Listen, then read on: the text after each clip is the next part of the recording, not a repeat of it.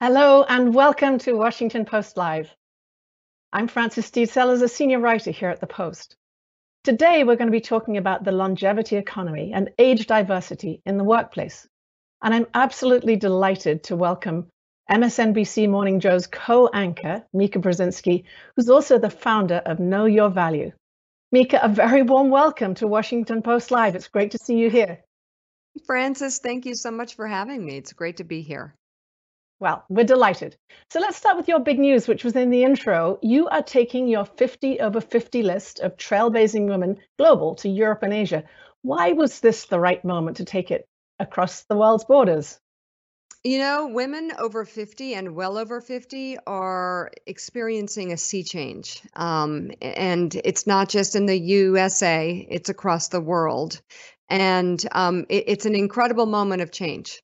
It now was the time for a million different reasons. And I should add that we have a couple huge announcements to come in the next week or so connected with this. So this is just the beginning, but going global and 50 over 50 Europe and 50 over 50 Asia made a lot of sense after the first US list, which, and Forbes is really kind of like the place for lists. They have 50 most powerful, they have 40 under 40, 30 under 30. And I went to them and I said, where is the 50 over 50? And they said, you're right. They know how to do these lists. They're curated beautifully.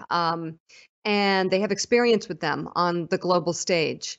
And for example, 30 under 30, the first year that they put out that list, they had a couple hundred submissions. It has now gone global and it's in multiple countries, and it's a pretty impressive business venture for them, as well as a very successful list.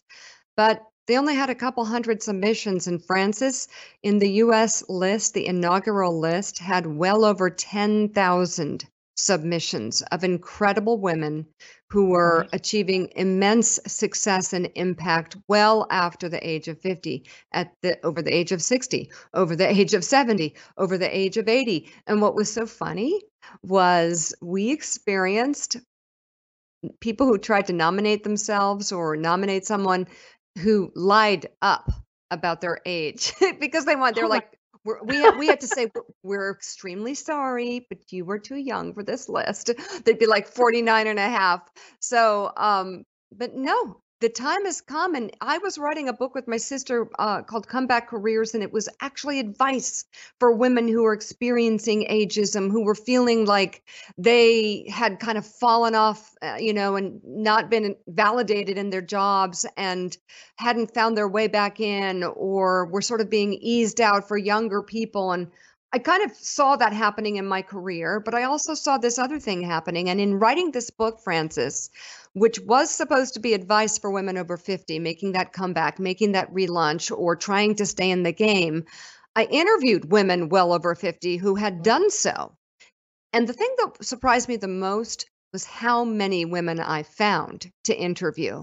And that's how I came up with the idea for the list, is that there were just so many incredible women who were, I'm sorry, kicking ass and taking names, and they were 65, 72, 81, and they were not even close to slowing down. So, Mika, I'm particularly intrigued, though, about the global interaction here. What can American women learn from the way women age and continue in their careers from other countries? That's exactly what we're going to find out when we do these lists, because I think it'll be very interesting. No, because each, different parts of the world will have, very different women coming up. But there are, if you look at Europe and in the financial sector, and you look at, there are so many women who it is nothing to them to be working well into their 60s and 70s. And I think it is upon us. I think we've kind of let this happen before us without realizing this incredible change is happening. And I know that you're going to be talking about many different angles on this. There's a medical angle to this. Women over 50 physiologically are more capable and more confident than any other times in their lives. And so what we're finding when we hit 50 is, I always kind of thought I wasn't going to be working. I didn't even plan my career after 50.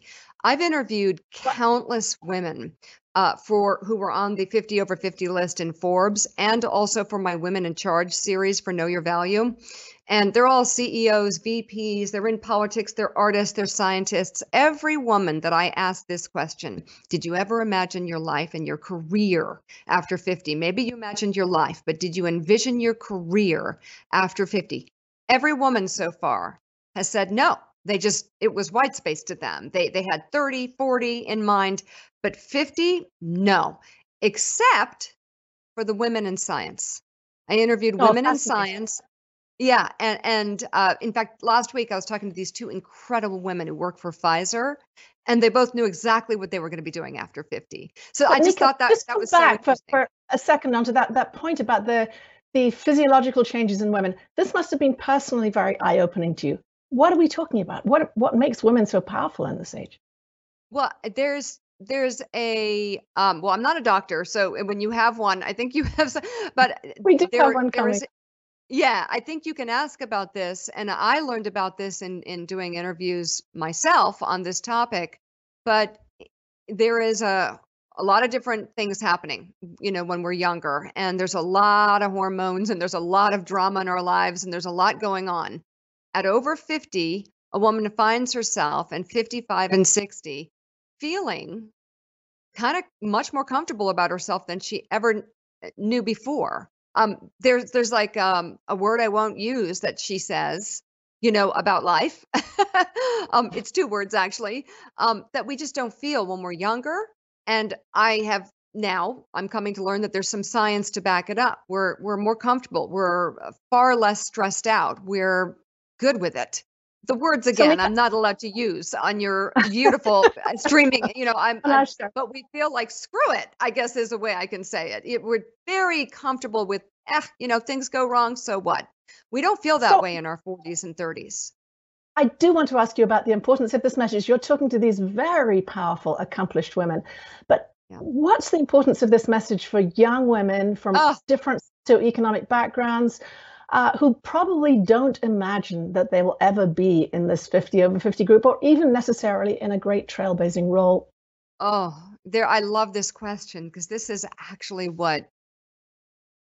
what I had, like a moment when I started Know Your Value, where I knew it was something really special. And it was when this young woman, actually the runner-up to the first Know Your Value bonus competition, ended up getting like a college scholarship right on the spot from someone in the audience. And I could barely get the words out, because I realized what Know Your Value is about is if you don't put yourself out there, you never know what's going to happen. And I realized in that moment when that happened, that was it, that I had to inspire women to just put themselves out there. It doesn't have to go perfectly, but come on, put yourself out there, because you have no idea what's behind the next door unless you open it. You know what I mean? And so that was that kind of aha moment.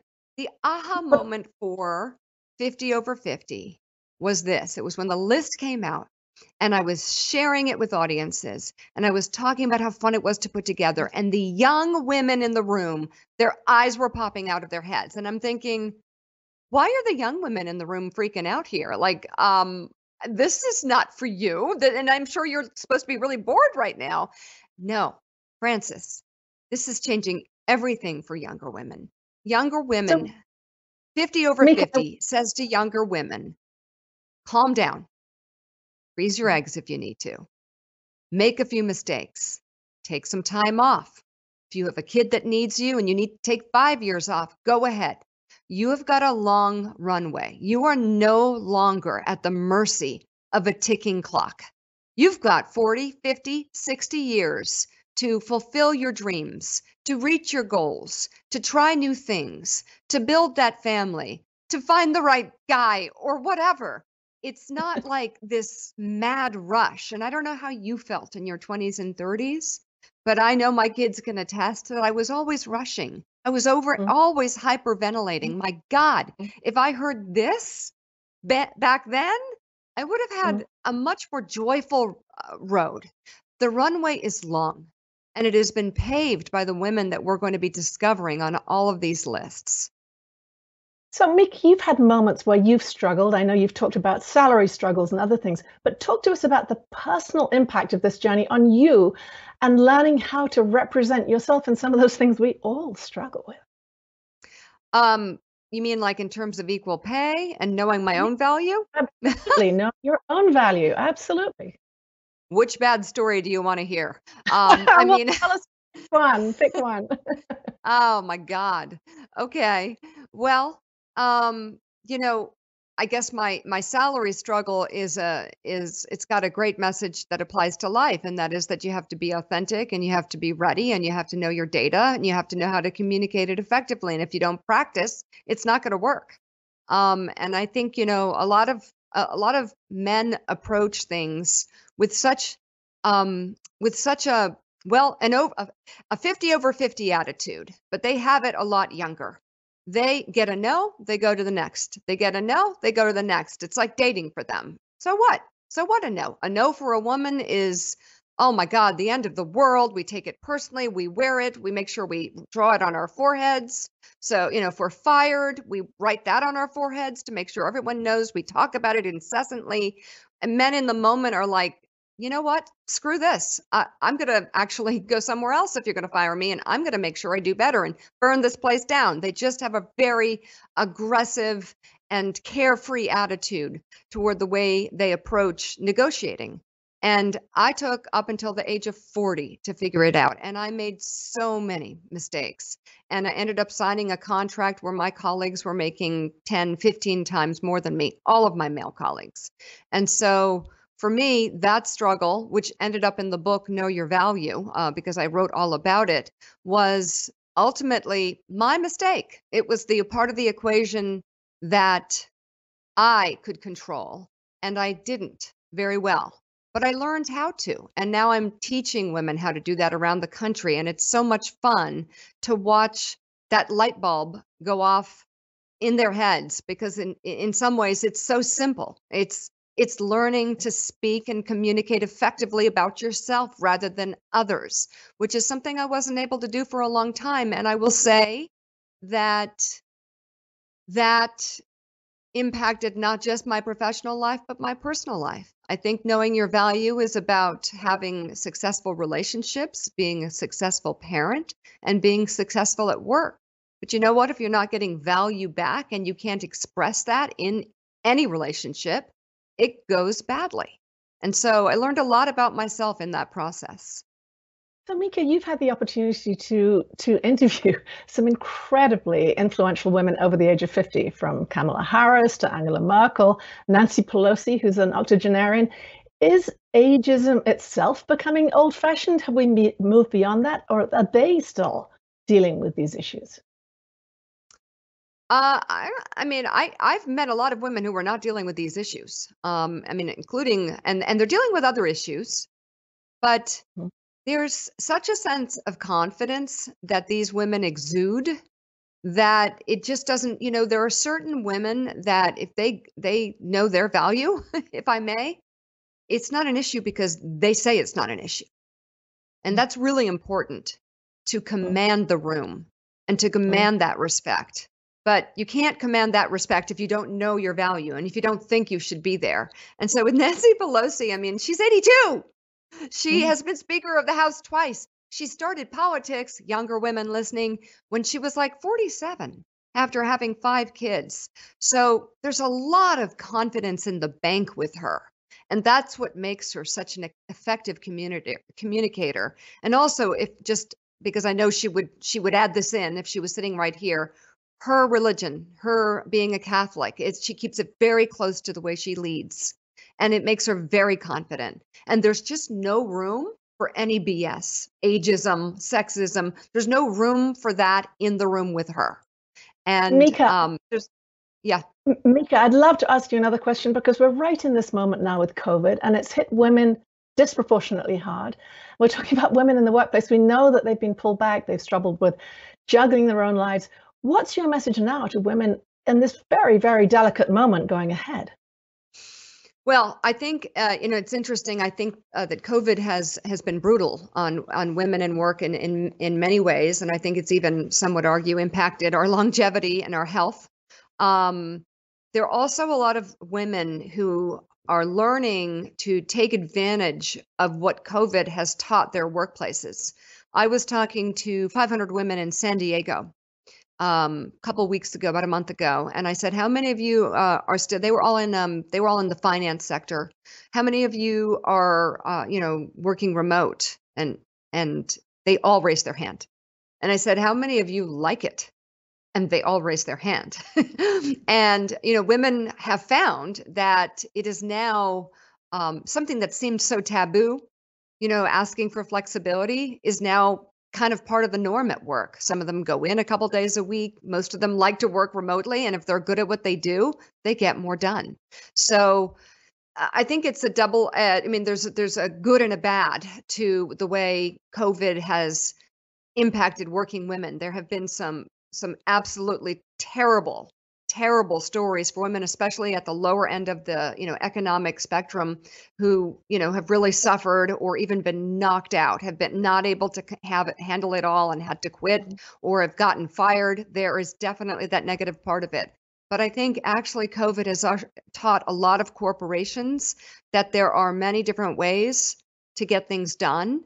And women now don't feel so strange asking for what they need when they were able to do it all at home during the pandemic. So there's some interesting bright sides that I think will make a difference for years down the road. The question will be, though, how we bring up the younger people in our businesses if you have a lot of women working remotely. So these things still have some hiccups, but I have seen that some women are actually taking advantage in a big way, staying in the game because they can do a lot at one time, given the technology that COVID has really exposed for companies. So, Mika, I want to ask you about a woman whose main technology has been a chainsaw, I think, and who's juggled being a mother, an artist, and also a political wife throughout her career. Your mother, who you call Bamba, I think. Tell us about how she's been a role model for you. My mother always knew her value, and she was, a woman ahead of her time. When I was growing up, she was an artist before she was a mother or a wife. That was her identity, and she's had a 60-year career doing monumental, beautiful pieces that I think there's 2 in Washington, Frances. One's at the Krieger Museum. It's a massive that piece right there, but it's in bronze, is in the driveway of the Krieger Museum. It's gorgeous. That's called Lament. That's me and her at the Kempner Gallery 2 years ago. And that was actually 3 years ago, right after my dad passed. We were able to get that show together, and that was a big deal for my mom because they had been married for 64 years. There is a bronze arch outside the Federal Reserve in Washington. There are pieces in Prague. There are pieces all over, and they're huge in scale. As you said, she uses a chainsaw. And she never let go of her identity as an artist, even if she was bringing up 3 kids and my dad was flying around the world as national security advisor, or if she had to show up at the White House, she'd show up with sawdust in her hair, and people thought, is that the new thing? She looked gorgeous. And she would put it down, deal with us, pick it up again, and get back into the moment and back to her passion. And as a result, at almost 90, we just had a show last week in New York City, unveiling this massive bench that's in the window of the New York Institute of Technology on Broadway. And there's a couple more things to come in the New York area, perhaps in the next year. So the interest in her work is still booming, in fact, even more so. And it's her art that has really kept her healthy, and she has had her challenges. The week my dad died. I do want to ask you about that, because there's a wonderful thing. I've had the great fortune of meeting your mother, but aging is a process in itself, and you've written about that too. Give us a message from your mother about how she's understood her value and what's that meant to you as you've seen her through your father's death and aging at home with you and the support you've given her. Yeah, we have her in Florida. She's in her own house. And at first she was staying in Joe's music studio, and they were like bonding as artists. But my mom has been hit so hard. The week my father passed, she had 2 heart attacks and was not able to go to his funeral because she was in the hospital. And as a result, that was like, it was hard for her to process, actually, just the shock of losing him. She kept forgetting because she didn't get that whole process that you go through when you lose someone, the funeral. And it was a beautiful funeral. And then she got diagnosed with Parkinson's. And my gosh, it's just like between those two, some dementia started setting in. But Joe told me, get her sculptures down here, like ASAP. And so we did. And that took like, you wouldn't believe it. It was like a crane and like huge, I don't even know what that truck was. Paige, what was the truck? It was like a big open flatbed and many of them. And we had to get this 6,000 square foot studio, which is not big enough. Like that thing that I showed you, Lament, at the Kempner Gallery, cannot stand up. And there's like 15-foot ceilings.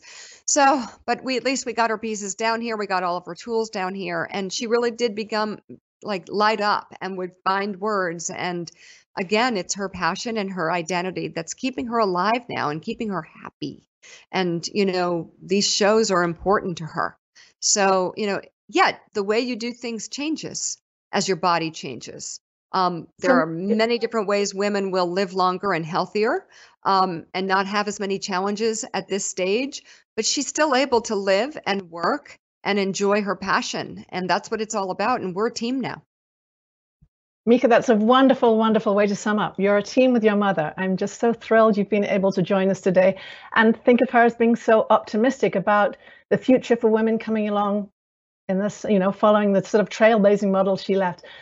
Mika Brzezinski, thank you so much for joining us at Washington Post Live today. Frances, thank you. Thanks. I shall be back in a few minutes. Don't leave us. I'll be with Dr. Louise Aronson, and we'll ask her about some of the questions that Mika raised about aging successfully. The following segment was produced and paid for by a Washington Post Live event sponsor. The Washington Post newsroom was not involved in the production of this content. Hello, everyone. I'm Chika Ojoy. Thank you for joining us in this ongoing series to talk about diversity in the workplace. Now we're going to talk about the longevity economy and how businesses and entities can better harness the economic potential of Americans aged 50 and over, which happens to be one of the fastest growing population segments in American society today. So joining me now to help dive deeper into this fascinating conversation is Scott Frisch, the Executive Vice President and Chief Operating Officer for AARP. Scott, thank you for joining me today. Oh, my pleasure, Chika. Thanks for having me on this conversation. Great. Let's get started. Longevity economy. What does that mean? And can you talk about some of the ways that Americans age 50 and up are contributing to the American society? Sure. So let's start with the definition of the longevity economy. So in 2018, we commissioned a study that basically defines the longevity economy as the direct and indirect economic activity driven by the 50-plus cohort in this country. So in terms of dollars, that's $8.3 trillion. $8.3 trillion of direct and indirect economic activity driven by the 50-plus population in this country.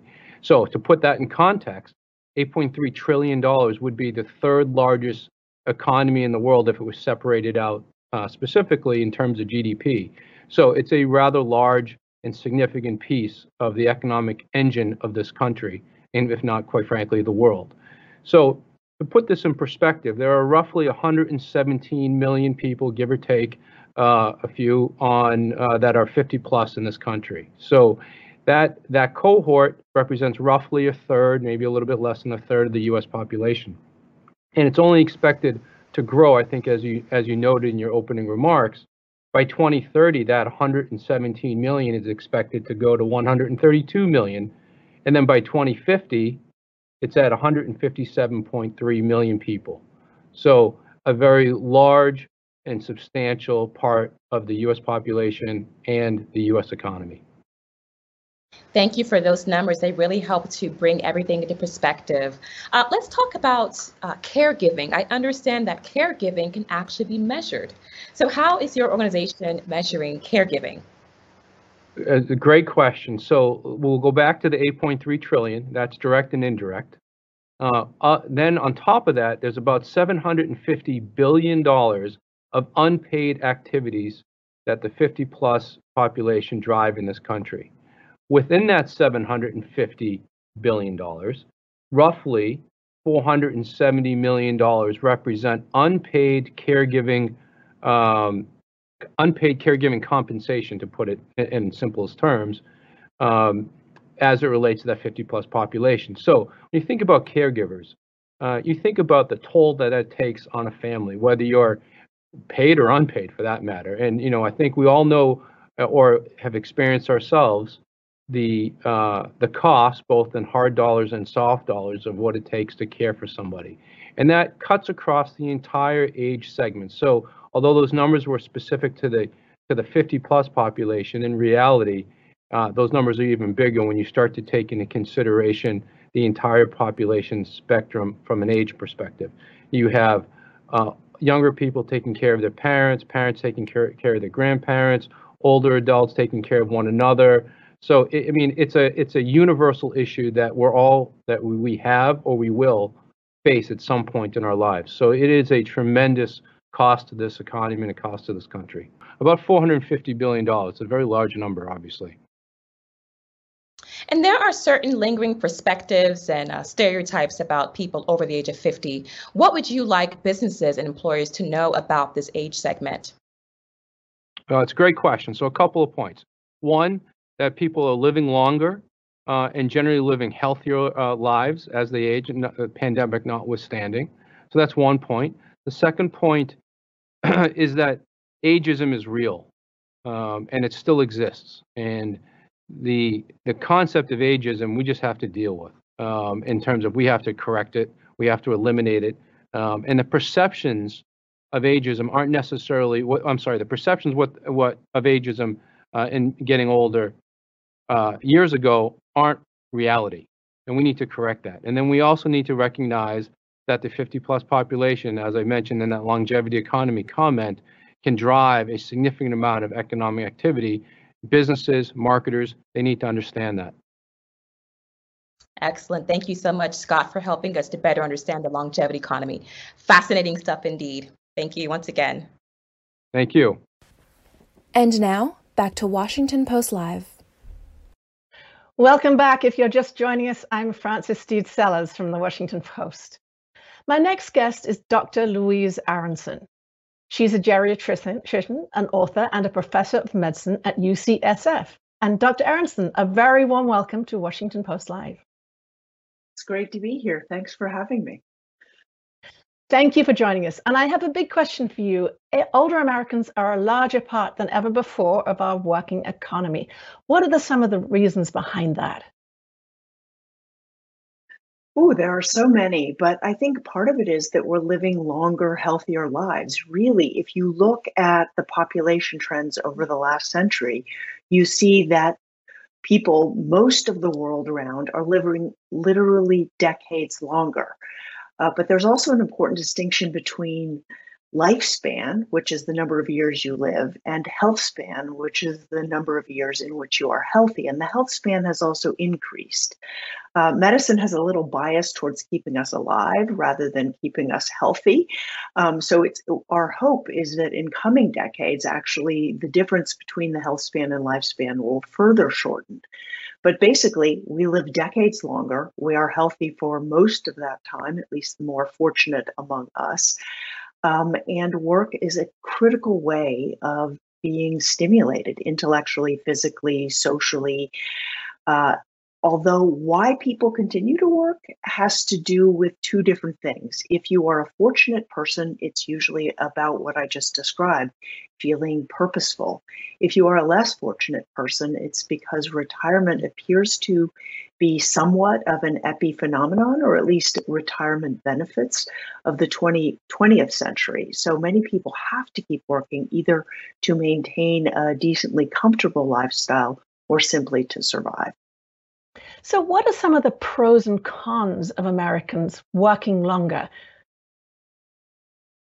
Oh, well, the pros are very clearly that work is a huge way that we all get meaning out of life. You know, you get up in the morning, you know what to do, and you have people you interact with. I actually hear this more from older men than older women, but often when people retire, they realize just how many of their social interactions had to do with workplace colleagues and friends, and how after a brief period of elation at not having to get up and do all those things, they really, really miss their work life.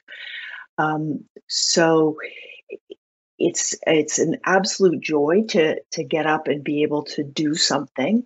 We know that purpose correlates with health, and with longevity. So these two things separately. People who have a reason to be, who do things for others, who are part of something, whether you're, building something, selling something, seeing patients, whatever it is that you do, that makes a really big difference in other people's lives and for your own health and well-being on a day-to-day basis. We're also seeing something pretty great, which is that as people live into those excess generations, they find huge sociocultural gaps in resources, activities, and opportunities. So there is a large and growing trend among older people to fill those gaps, because when younger people think of making products or services for older people, they think about caregiving. And while those are absolutely essential, they're often designed not necessarily with old people in mind so much as with a particular stereotype of older people in mind, nor do they necessarily imagine the ways in which services and opportunities might help people thrive, not just become, have greater health or care needs as they age. So I want to ask you something that Mika raised in our last interview, and that is about women in their 50s and the special contributions and power, in fact, she was saying, they have at that age. Could you give us a little bit of the doctor's viewpoint on that and what's happening with women in their 50s? Right. Well, I agree with Mika in many ways and part of it may have to do also with the flip side of ageism. Ageism kicks in younger for women than for men in general. And partly because our value traditionally has to do with how we look more than it does for males. Again, as a sweeping generalization, because we also know better looking people tend to have more advantages than less good looking people. And I think there's a liberation with that. You can see people think, well, I still want to look attractive and I want to look good, but it's not even how I'm defining myself to that degree. There are also differences in priorities. So as you reach what is clearly the second half of your life, and one could argue that, there are some people, and in fact, growing numbers living into their hundreds, but for most of us, over 50 is the second half of our lives. So you realize that your life too is limited. There is this phenomenon in youth where people imagine that old age doesn't have much to do with them. It's about their parents, their grandparents, their great-grandparents. And as we reach 50, we realize, oh, this has to do with me too. And that means there is a bit of a ticking clock, and that helps people prioritize more effectively. I think some of the changes that come with menopause also make a difference, both psychologically and physiologically. There's a sort of pleasant steadiness to days, a lack of worry about certain things like becoming pregnant. There is also knowing that you have raised your children in most cases. And settling into your own body with a comfort that may not have existed previously. These things correlate really well with happiness and success at older ages. Actually, across genders, that's true. If you look at what's known as the U-shaped curve of happiness, people are fairly happy in youth through age 25 or 30, then there is a real nadir, a low point that can last for a few decades. But around age 60, happiness goes up, life satisfaction goes up, and anxiety goes down. I'm not sure how much this is physiologic, with the possible exception of menopause for women, as much as it is a life stage transformation. As your horizons look different, your opportunities look different, and your ability to prioritize gets better. You know who you are. You know there are those things in youth that people think, oh, I'll get better at that, or I'll address that. And some of them you do, and others you don't. And people just settle into themselves with a greater comfort and confidence about what matters to them and how they want to use their precious time. So this is fascinating on an individual level. And then I sort of think on the cultural level. And at the moment, we have the oldest US president ever. We have Nancy Pelosi in her 80s as the Speaker of the House. Where are we going culturally on this issue of ageism? What's the evolution, and how optimistic are you that we're moving ahead of these very old sort of fashioned ideas of people being, useless after the age of, I'm not going to put a number on it, but in the second half of our lives. Right, exactly. Well, the economic discrimination policy begins at the ripe old age of 40, which is, exceedingly appalling, particularly if you're over 40, I suppose. But anyway, I think that Nancy Pelosi, President Biden, a variety of others are really showing the great potential of old age. I have a slide in one of my talks on elderhood where I show some of our leaders, all of whom are in what is clearly elderhood, the third major life phase after childhood and adulthood. I think we have to recognize a few things. One is that those leaders, almost without exception, have one thing in common. They are all white-skinned Americans. A majority of them are male. So opportunities do accrue differently to people in this country based on their demographic characteristics. So as we confront ageism, a critical thing to confront is that people in certain backgrounds, people in certain parts of the country have greater opportunities to accrue to the longevity dividend, to be healthy and happy and still working at their chosen profession as they grow older. This also correlates with educational opportunities, because with more educational opportunities, your work is more likely to be something that requires your brain and not your body or some sort of very quick physical speed. I also think that part of how we deal with ageism is really based on past generations. And one of my hopes is that as we move forward, we recognize the degree to which a particular generation plays a key role in shaping our notions of old age. I think too often we conflate age with generational experience. And so if you think of the generations prior to the baby boomers, the great generation, the silent generation, these were people who didn't live as long, who had much less education, for whom cultural references came from a time where almost nobody lived to those ages, or a tiny minority of people. And so you retired, you settled down. Most women hadn't worked in the first place, or who had done basic labor. Now we have something really different. We have the baby boomers. They are much more vocal. They were vocal in the 60s, and they are vocal again now. And I think that's going to shape how we respond to aging and ageism. And we should realize, too, that they are not the standard. There's this notion of, people maybe weren't digital natives. Well, then come the millennials, and that is an even bigger generation than the boomers and has completely different values yet again.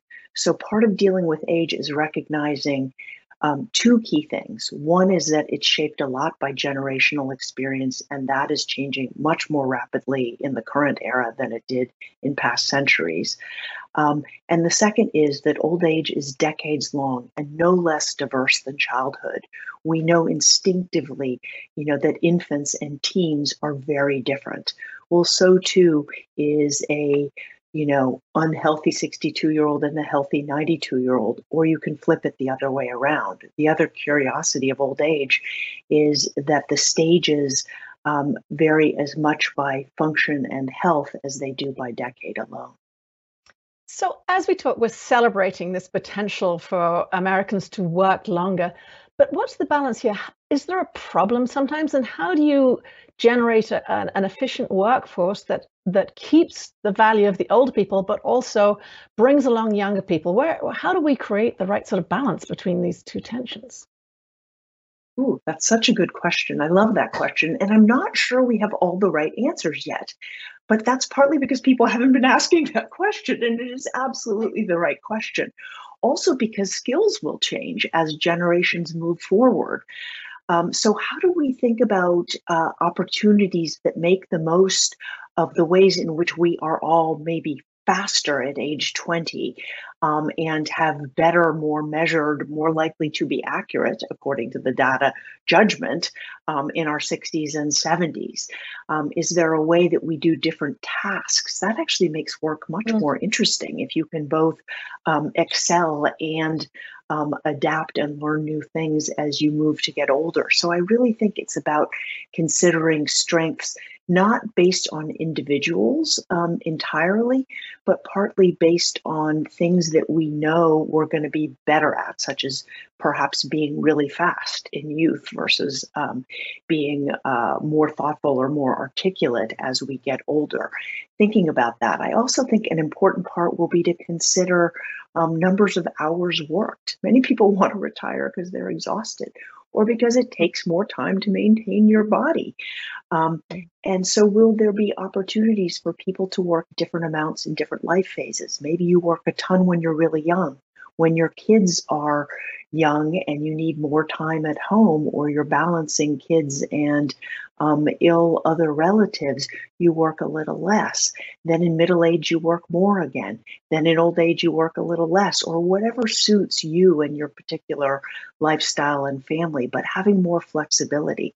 I'm actually hoping the pandemic will enable those sort of creative strategies, and that all of us, the generations, will work together to develop these strategies that suit people of particular generational experiences and values, but also people of different ages.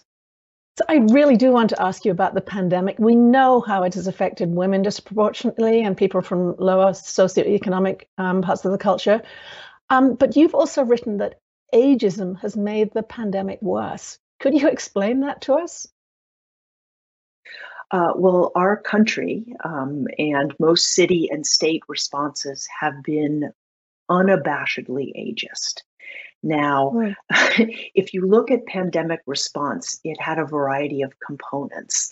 Part of it was providing proper PPE. This was provided to hospitals preferentially, but not to long-term care facilities or day programs for the most vulnerable people among us. And let's be clear that we knew older adults were going to be much more vulnerable before the pandemic hit the United States. There was no reason to think that old people in China, Spain, or Italy were going to be more vulnerable than people in the United States. And then the first outbreak was in a skilled nursing facility. And what did we do? We did not provide PPE to those facilities. It also means that what has happened to people of color in this country and what has happened to the very oldest and frailest among us has run in parallel, because those poor people, often people of color, work in the facilities. They were the essential workers, right, who didn't get PPE for the better part of a year. Testing then was a way to prevent outbreaks. Testing was also not provided to places where you had poor people or the oldest old. Treatment decisions. Healthcare systems are set up for two flavors of people according to age. There are children and adults. Even a child knows an 88-year-old, a 48-year-old, and an 88-year-old are different physiologically and socially. Yet we continue to have algorithms for children and adults, but despite an extensive literature on different presentations and different needs of older adults, the healthcare system still doesn't acknowledge that, including the CDC, which has very few pages for old people. Right. One of the terms, one of the words that keeps coming up throughout the pandemic is flexibility, flexible working. People want hybrid working or not to go into their offices again. But how can this be used to tap into this large growing workforce you're talking about, older Americans? Well, I think older Americans have accrued to technology in unprecedented numbers. There were many who already did. So when you look at elder technology, and Silicon Valley is very big on trying to find really creative ways of providing technology for older people, but that usually has to do with caregiving rather than enabling. So literally the strategy is to make people dependent rather than to help them realize their independence far too often. But in a survey of most useful technology, smartphones were found to be the single most useful technology for older people, just like for the rest of us. So what we did see was that many people who had thought, oh, I don't need to know how to do this, or I'm not going to use it, learned how to use technology or learned how to use it in different ways. There has always been a decrease in technology use by age group. This will eventually not be the case because now we have digital natives among us, and the rest of us all had to convert. So now it's more of a problem in rural communities or very poor people or people who are ancient or who have some degree of cognitive impairment. But it has been a huge opportunity for elders of all stripes otherwise. We're going to have to finish, but I want to slip in one last question, which has a yes or no answer. How optimistic are you that we are changing people's view on, or are you optimistic that we're changing people's view on aging in a way that will allow us to harness these great productive years that people are facing in their older age? We are absolutely making change, and ageism is still doing altogether too well. I cheated. Dr. Louise Aronson, thank you so much for joining me. We'll take those messages and make our own efforts to overcome the bad parts of ageism. Thank you for joining me today. Thanks for having me. Thanks for listening. For more information on our upcoming programs, go to WashingtonPostLive.com.